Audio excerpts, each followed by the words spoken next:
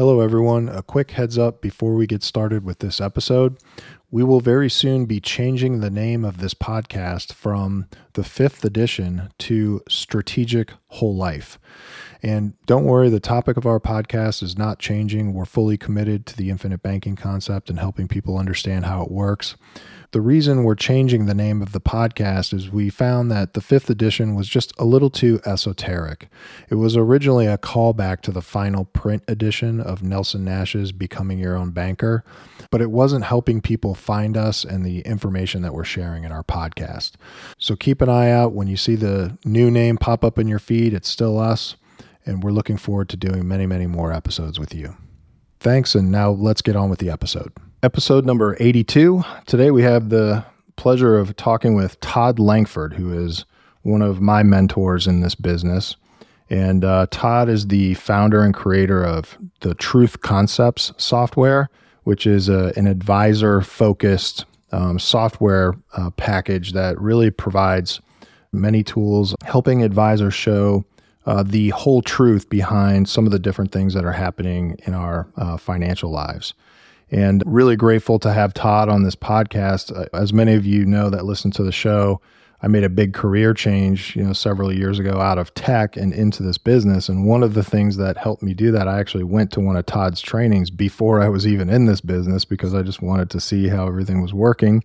I met him and his wife, Kim Butler, and they really helped me meet the right people, including Trent Fortner, who was on the other day, to get a really fast start in this business and helping people with their financial lives. So Todd, thank you very much for joining me today. Maybe we could just kick this off and we could learn a little bit about you and your background and how you got into this business, because it's a really interesting story.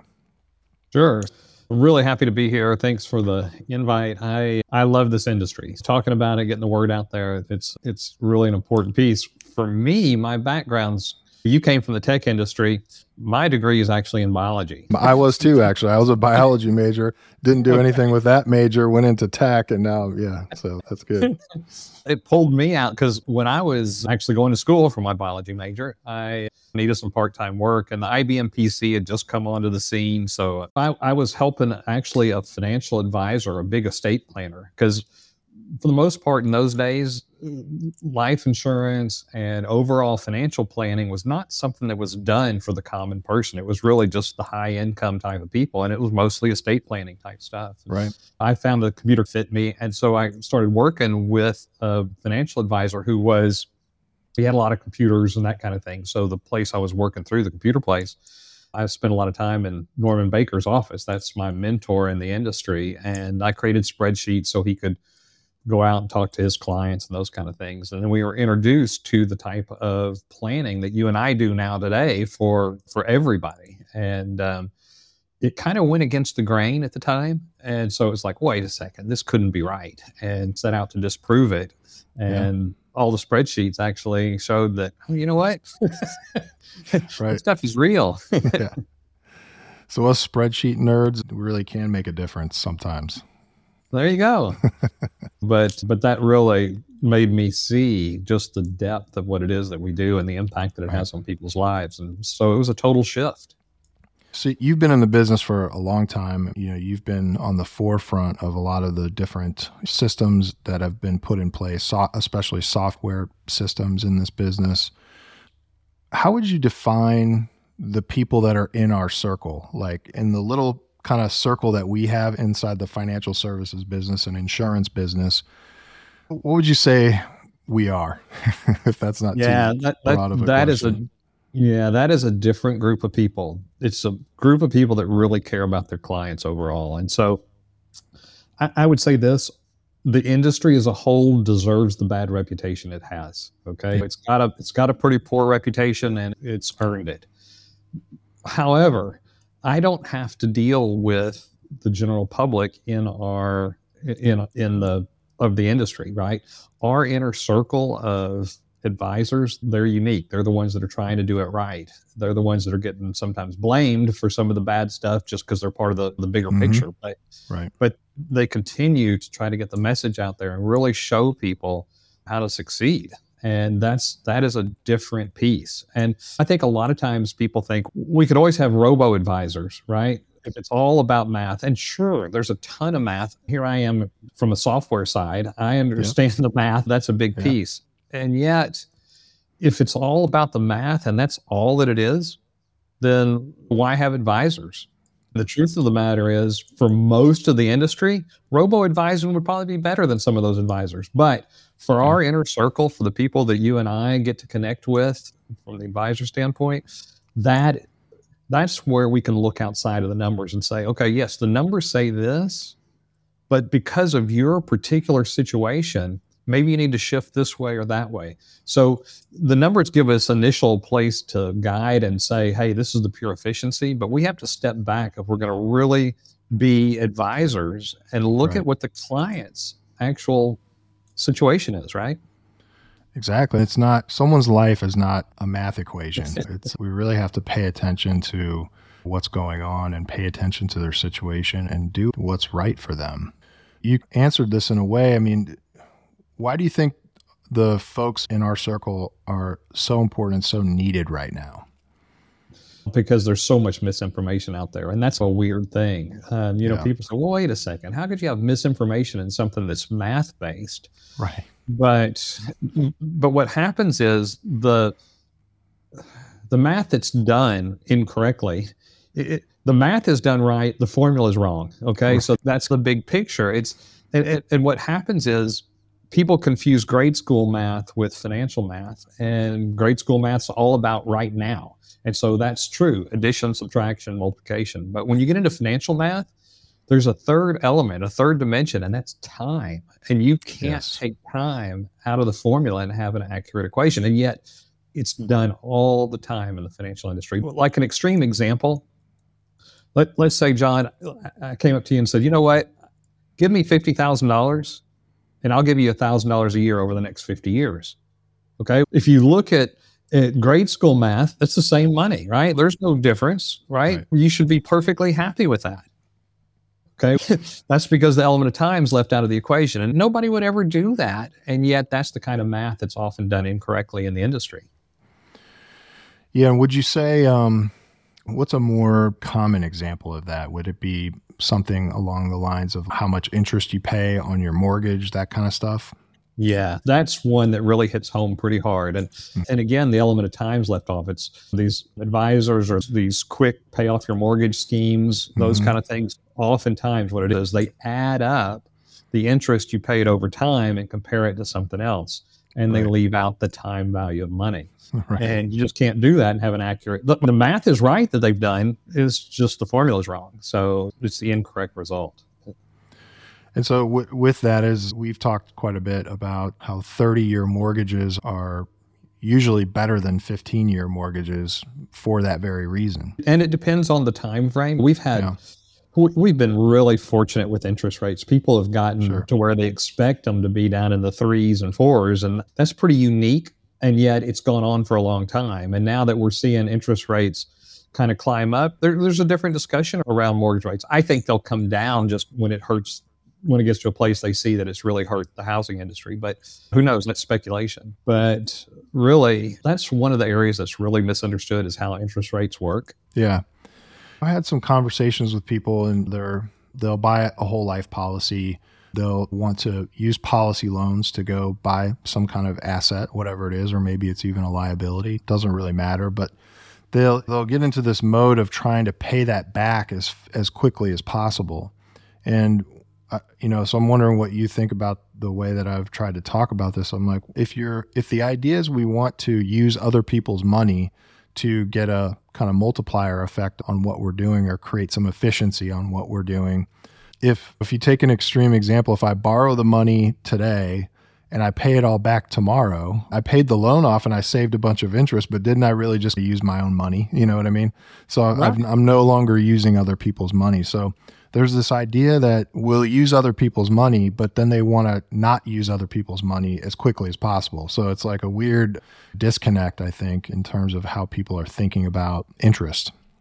It absolutely is. And everything has to be put in perspective. And here's the thing, the interest rates really need to drive that decision from a pure economic standpoint. Now, not from a real world standpoint of what kind of risk and other pieces, but just looking at the pure economics. If I can think about this, if I can earn 6%, so I decide to borrow money, say at 4%, to go put it in something that I'm earning 6%. Well, that's a 50% increase. And people aren't taught to think in those terms, but that literally is how that works. Most people say, oh, that's a 2% increase. No, it's not. It's actually a 50% increase going from 4 to 6. And so if we understand that piece, then why would we want to take 6% dollars to pay down 4% debt? That's right. And so that's what happens when we accelerate those payments. We have to step back and look at it in perspective. And I know that part of the fear comes in from what's put out there on these quick payoff schemes and other things is the amount of interest you're going to pay. Okay, the interest is irrelevant. I'm going to earn more interest at 6 than I'm going to pay at 4. So the point is, I'd want to keep that 4% as long as possible if I could earn 6. Now, again, pure economics. But you're right. I think most people understand, hey, when I go buy a piece of real estate, I want to use other people's money. And then they get into a mode of, let's take every extra dollar and put it back against this loan. And we don't want to let those loans just sit there. But we may want, if we've got some opportunity that's larger than the loan rate, the loan cost, then we would want to take advantage of that before paying the loan back.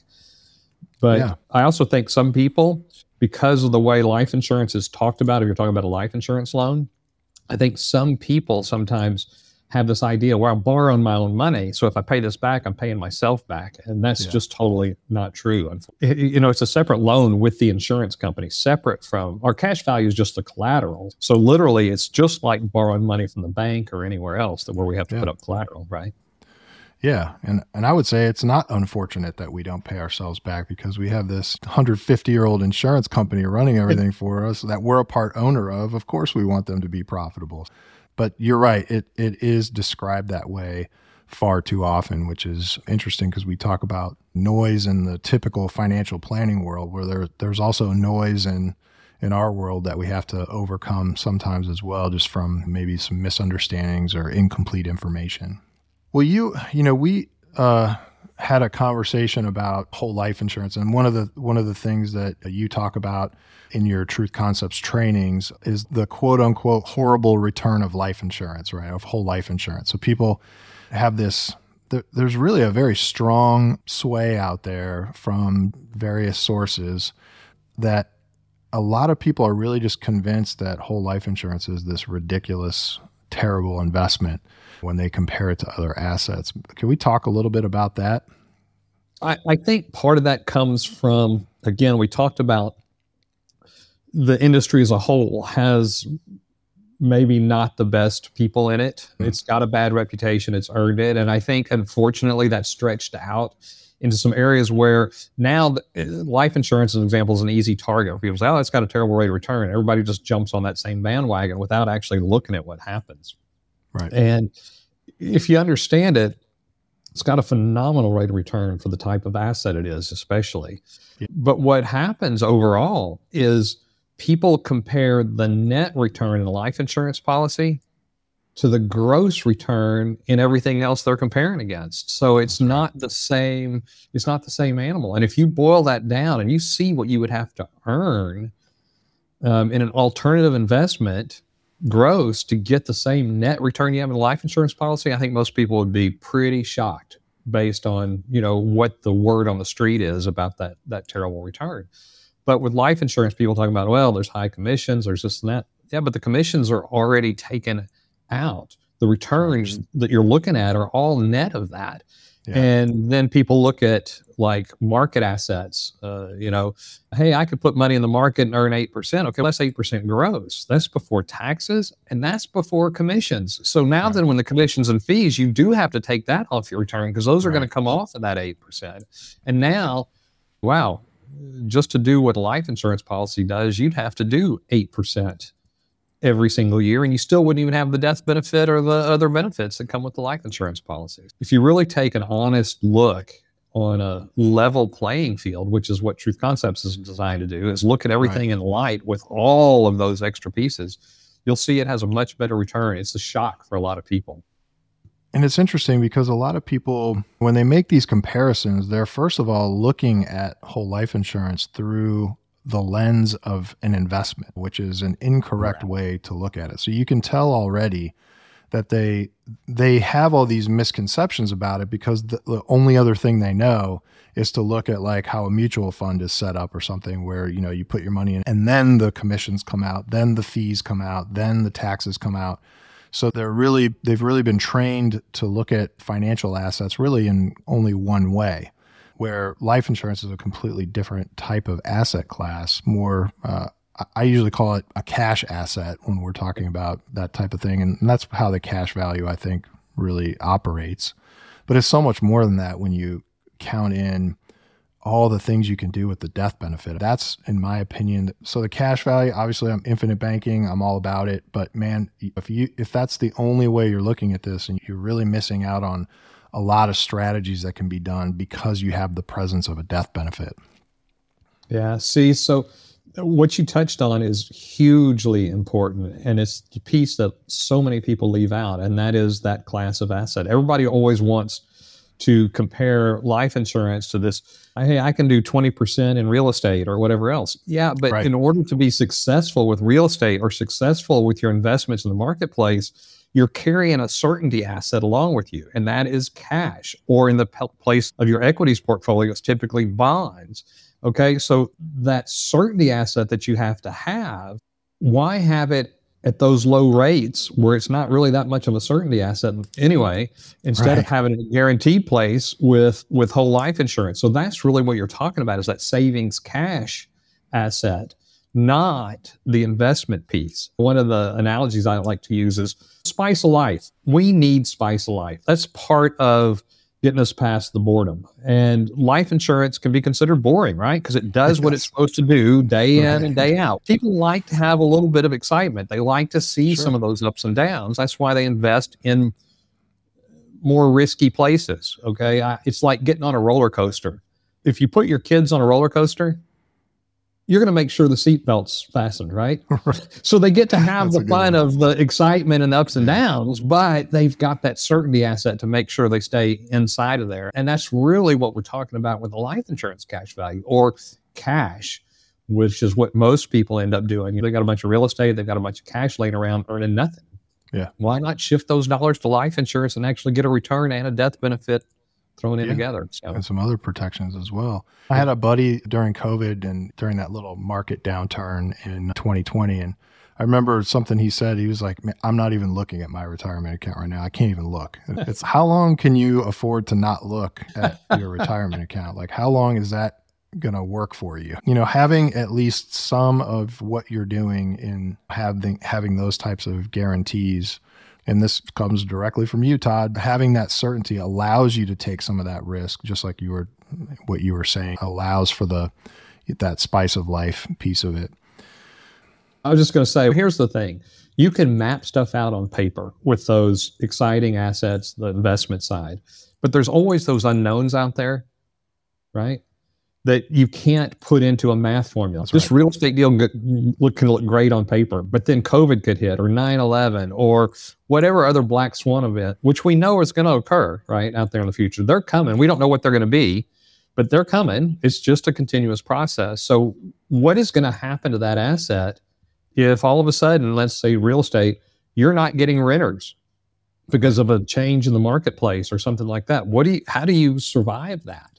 And so without that certainty asset in place, whatever it is, the risky assets are more like gambling. You might as well put your money on the slot machine or the roulette wheel and see what happens. But if you want to actually do investing in those ups and down types of assets, you've got to have some certainty held back so that when those events occur, you don't lose everything. And the certainty asset allows you to get through those bad points, because almost all the time that happens, immediately after the critical piece is over with, all of a sudden the investments start to soar again. If you've lost your investment in that process, you didn't get to experience the high side, right? And that's I just actually posted a thing on LinkedIn. You know, there's so many people out there talking about how it's dumb to hold on to cash and these other things. You should have your money in whatever, real estate or whatever the thing of the day is. So Meanwhile, you got some of the most well-respected companies. I'm just thinking of a couple examples like Apple and Berkshire Hathaway. They're holding on to hundreds of billions of dollars of cash. And why are they doing that? Because they know that, like you said, if one of these black swan events, there are going to be people that are not in a position to hold on to those investments, and they're going to have to sell. And those companies are standing by, ready to buy it up. And that's where the real investors really make big differences. It's not like just taking every dollar out of your system and always buying something with it. Like, having some timing is important, but we've been taught, and it's not necessarily people's fault, because putting money in a bank, you don't earn anything. So we've been taught, I would say, actually, we've been conditioned, because there's zero growth in a bank account almost, that it doesn't make sense to hold on to cash financially. So everyone's always looking for something. But if we have a place to put cash that, to use your words, earns a respectable return, I think that could change a lot of things and let people discover investments that really, that the timing is right, which is probably one of the more important things. That's exactly right. Is if I am looking at, wow, my option is zero with this cash, then I got to find somewhere to put it. And I'm just going to throw it at whatever comes along. So it may not be the best time to buy. But one of my good friends in the industry, Garrett Gunderson. So Garrett Gunderson talks about investment DNA. And I think that's a huge piece. When we talk about the investment side, we can't just be looking for something we think is going to do a return. It has to be part of us if we're going to survive. And I've seen this over and over. Thinking about real estate, people get on the bandwagon. Oh, real estate's a great place, so we're just going to buy some real estate. Okay, do you like real estate? I don't really know much about it. No. Right. Guess what? That person is not going to succeed with that piece of real estate. And yet somebody else could come in and buy that exact piece of real estate from them, who's invested in it from something bigger than just the money. Yeah. And they'll make it succeed. So there's some pieces there that we have to be careful about, of buying investments that actually fit us and that we have some say in and that we're actually enthusiastic about, not just the hope of some return, because we probably won't do the right things. Man, that's such a good point. And it didn't used to be like, if you didn't want to have to think about anything, you used to be able to just put your money in a bank and earn, 8%, maybe even a little bit more. And that's what those were for. If you didn't want to think about an investment and you didn't want to take the time to learn and understand what you're getting into, you used to be able to just put your money in a bank and it would grow. But now people are, like you said, just looking for places to put dollars. So they're getting into all these different types of investment avenues. They don't really know what they're doing. And I'm not saying don't go out there and learn, but I'm just saying maybe don't put all your money into it. You know what I mean? Right. Have a holding place until you can decide that's the place to go, right? That's right. And that's what's really key about what you said earlier. It's don't just throw it out there into some place you have no idea how it works, but people do it because they don't want to see it sitting at zero. So let's put it in something that's a good holding tank, and let's go learn about these other things and see maybe there's an investment that I'm really excited about. If I'm really excited about it, I can probably make that investment work. That's great. We had a conversation about switching a little bit on the same lines, but switching gears over to investment portfolios. We were talking about the certainty aspect, and most people are trying to get that certainty with bonds in a typical, 50-50, 60-40 type of portfolio. Can you go through what we talked about before about that situation and how whole life insurance might be a great alternative rather than trying to use your bond portfolio to provide that certainty? So what happens is, in fact, there was an article out. I wish I could remember exactly what the headline was, but it showed a Wall Street guy clearly with the stuff in behind, and oh my gosh, this is just the worst. And it was this idea that because bonds have hit a new record of 4.8%, and it's going to wipe out the equity side. And it's so they're touting 4.8% gross before at least a point in fees, plus taxes they're going to have to pay on that. So they're still well below the return in the life insurance policy, and yet this is supposedly going to really compete with the equity side. And I think what happens when we start talking about life insurance to fill that bond area could be huge.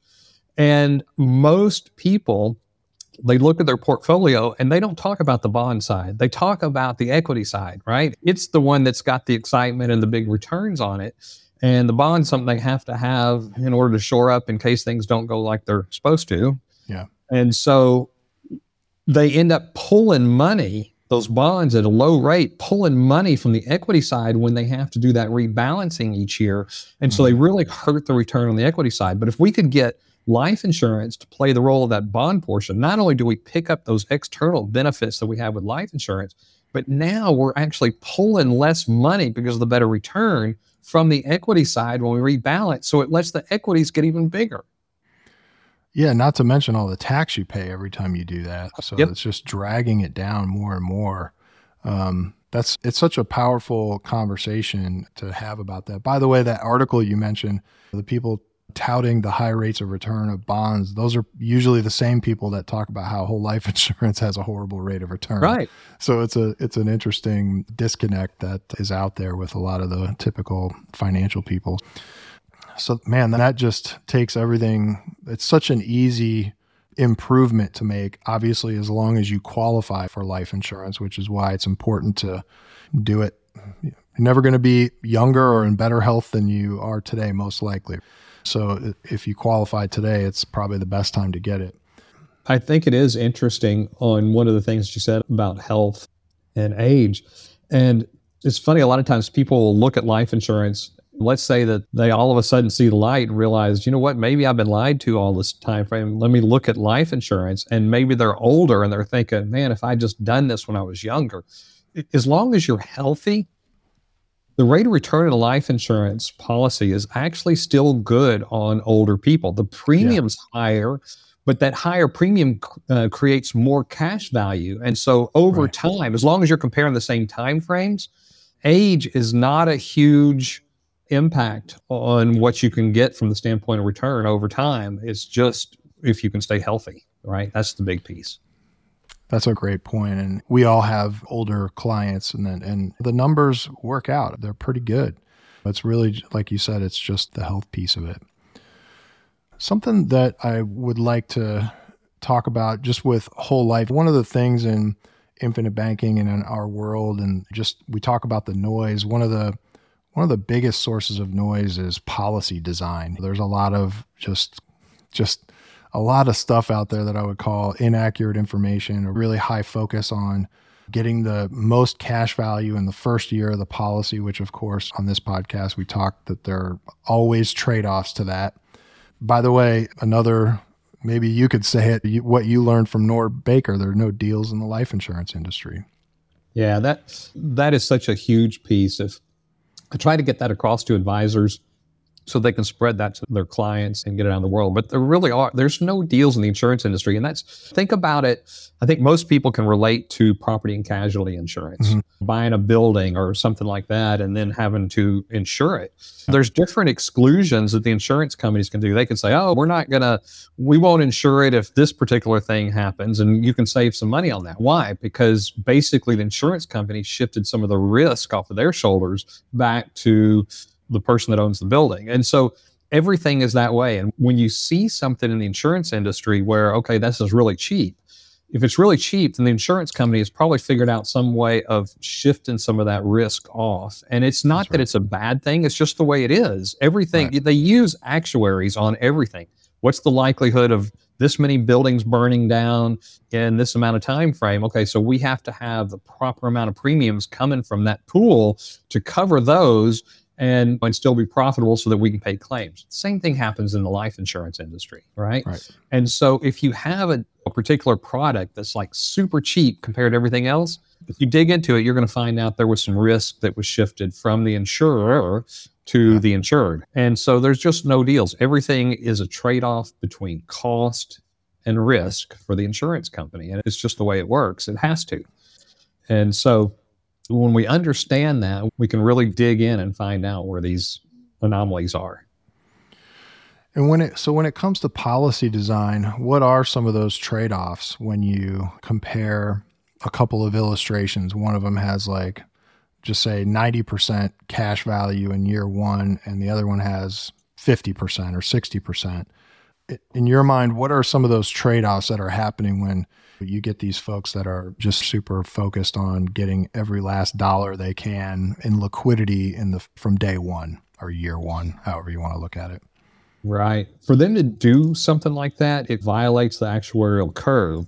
And so the Mhm. insurance company can play with that curve a little bit. And typically, when you push the cash up front hard, then the policy, if you follow it out over time, you're going to see a place where it actually drops a little bit in order to compensate for the fact that they overpaid and violated the curve up front. They've got to get it back on that curve long term because everything's on the same curve. And what you'll typically find if you look at the actual return year by year and say on those high early cash value policies, they're touted as it's higher the cash value because there's less commission paid. There's less commission paid in the first year, but there's actually just as much paid. It's just spread out. And so there's some fallacy there about the way it's talked about. But what you'll see from the client standpoint is somewhere usually around the 14th, 15th year, there's a crossover, and that policy that had more cash up front actually performs poorer in the long run. And we're talking about somebody's life, their whole life. That's the point of whole life insurance, right? Do we care what happens in the front end for a few years versus the 50, 60, 80 years this person's going to be alive, right? We want the return for the long haul. And when we look at it in the right perspective, we want to be where we have the greatest return. And typically the early high cash value policies are less because the insurance company's on the hook for more up front. Yeah. They have more risk in those policies. It just goes right back to what we were talking about. Yeah. And there's a lot of talk too along that line on policy design of, you've got to put a whole bunch of PUAs on the policy, right? The problem with that, it's good if it's in the right real world position for the client. And so it all depends on whether that's actually the best thing for the client. If we need a bunch more death benefit for the client, then we're going to want to see those dollars go a different way. And so it's all going to depend on where the client is. And so just a blanket statement of if a policy doesn't have PUAs on it, it's a terrible thing. Right. That's probably just a way to sell a new policy. That's what the advisor's doing when they say that, instead of actually looking at the numbers. What do you think it is that if the insurance companies are taking more risk in the early years of these high PUA policies, are they doing it because they're able to sell more life insurance? Or why do you think they're willing to do that? Are they feel like they need to compete on that level because the conversation has shifted more to cash value over the last, 30 years with life insurance? It has. People get blinded by that front end, and it's the PUAs. See, what'll happen is the same cash as, let's say we had a 50-50 life insurance policy, 50% base premium, 50% additional cash. That additional cash buys very little death benefit, okay? And so the insurance company's on less of a hook if death were to occur in that scenario versus if that whole premium was base, it would have bought a lot more death benefit. So the insurance company has more risk on all base policy. And it's funny, people look at that front end and say, I don't like the fact there's not as much cash up front. So that's why I'm going to put money in my qualified plan or some other place. What's interesting about that thought process is you don't have any cash in your qualified plan until you're 59 and a half, not any usable cash, right? So what does the front end really matter? What you really care about is what that does over time. I think there's just in the last few years, there's been way too much focus on pouring a bunch of additional paid up additions in the life insurance policy versus looking at how that fits into the client's life, right?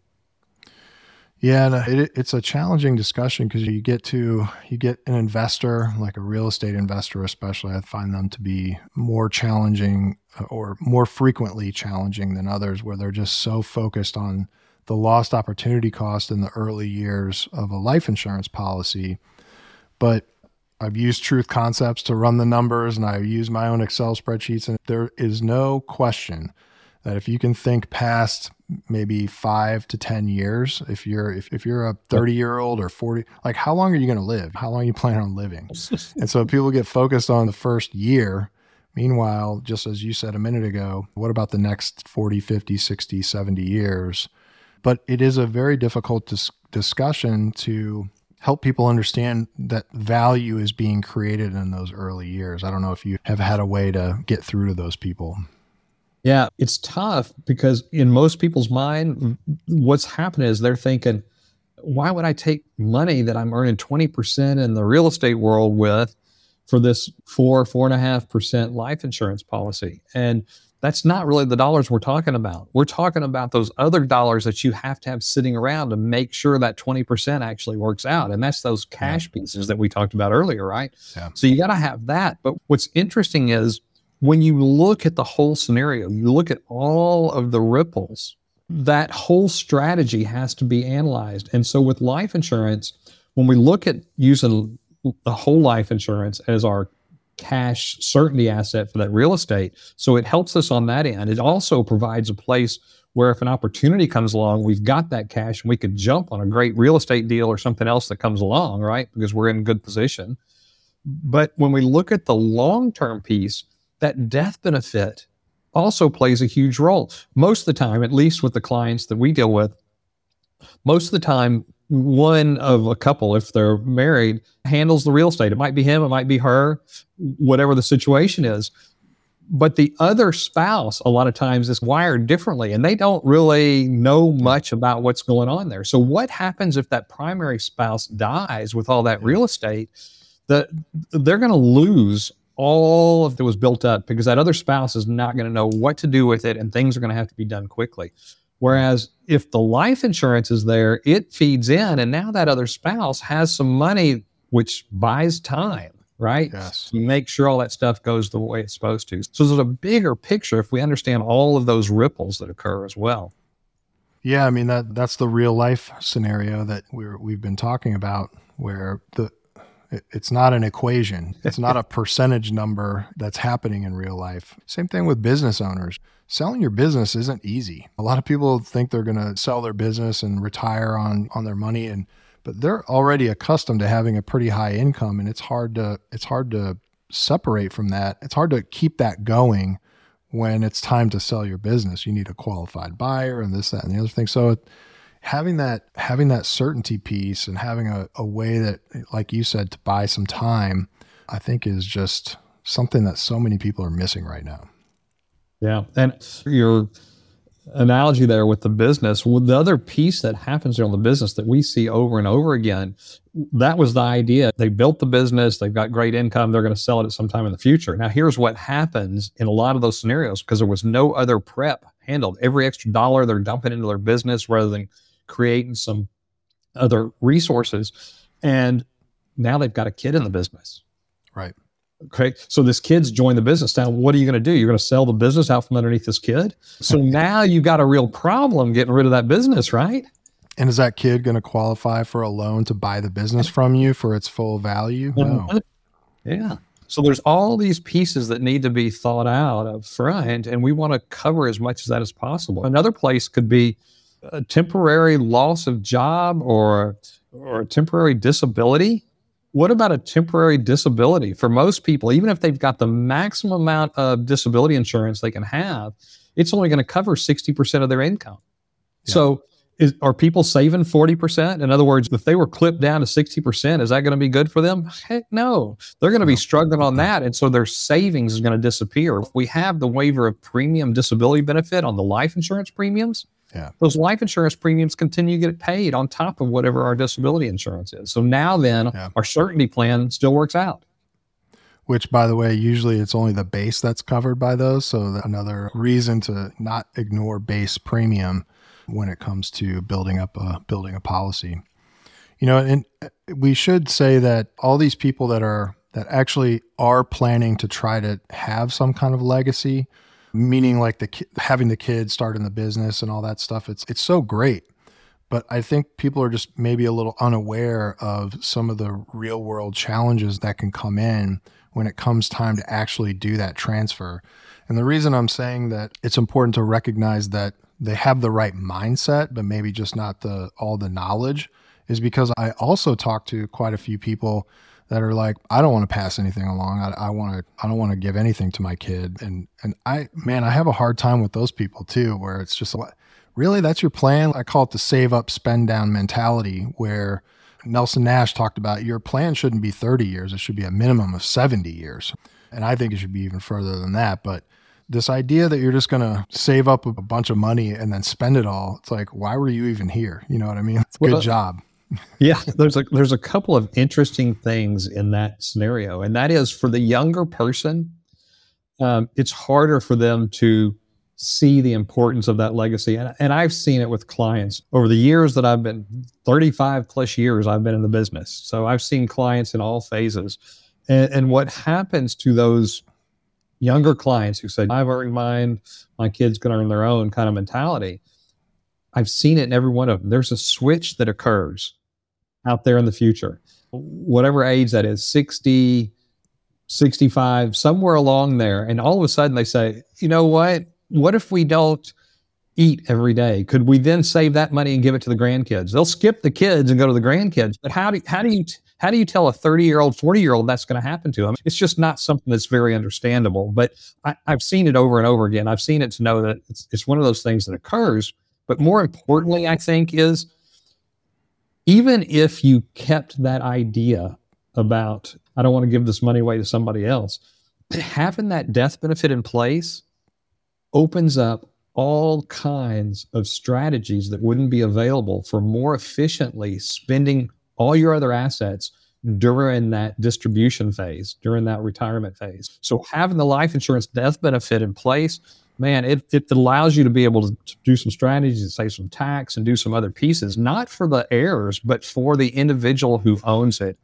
And going through some of that and letting a client see that this is a long-term strategy and we don't want to be locked into some path because we didn't have these other options, right? Because one of the things, just to say, life insurance paired with other assets is always going to make those other assets better. Absolutely. I was chuckling because I don't know if you watch TV. There's a show on Apple TV called For All Mankind, and it's a historical fiction about going to the moon, at least in the first season. And I was thinking of, that's like what we're trying to do. We're basically trying to plot a moon landing, but instead of math and physics, all we have are probabilities and statistics. And so we don't know where we're even going to end up by the time maybe we'll make it to the moon, maybe we'll crash, maybe we'll go all the way to Mars. We don't know.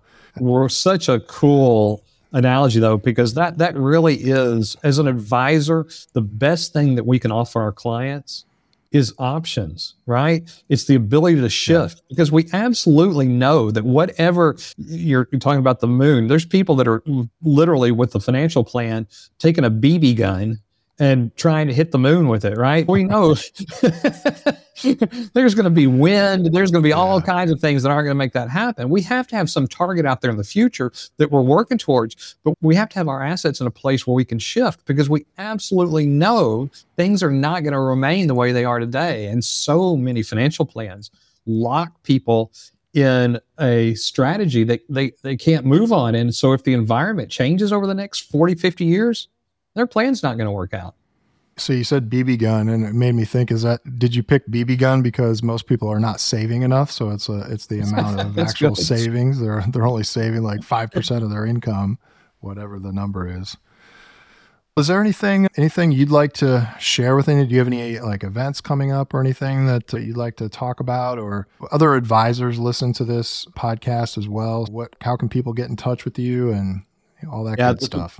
The best place, so my assistant, Katie, she's at either support@truthconcepts.com or Katie@truthconcepts.com. Yep. And she can really guide you and get you in the right position. Also, I would suggest for advisors, go to truthconcepts.com. We have a blog out there that's got tons of information, all for free. You can just go spend all kinds of time there. You can download the software. Anybody can. Doesn't have to be an advisor. We have clients from time to time that download the software just to look at some of the pieces and parts we've done. It'll run for 30 days without having to purchase it. So it's in a trial mode. So anybody can play with it. My big thing is, I would love that group of advisors that you're talking about are the people that we deal with in the industry, which is an anomaly for the good. I want to spread that. I want to build a force where we get this back to where it was designed to be. Really, the type of planning, the type of advising that we're doing is more traditional.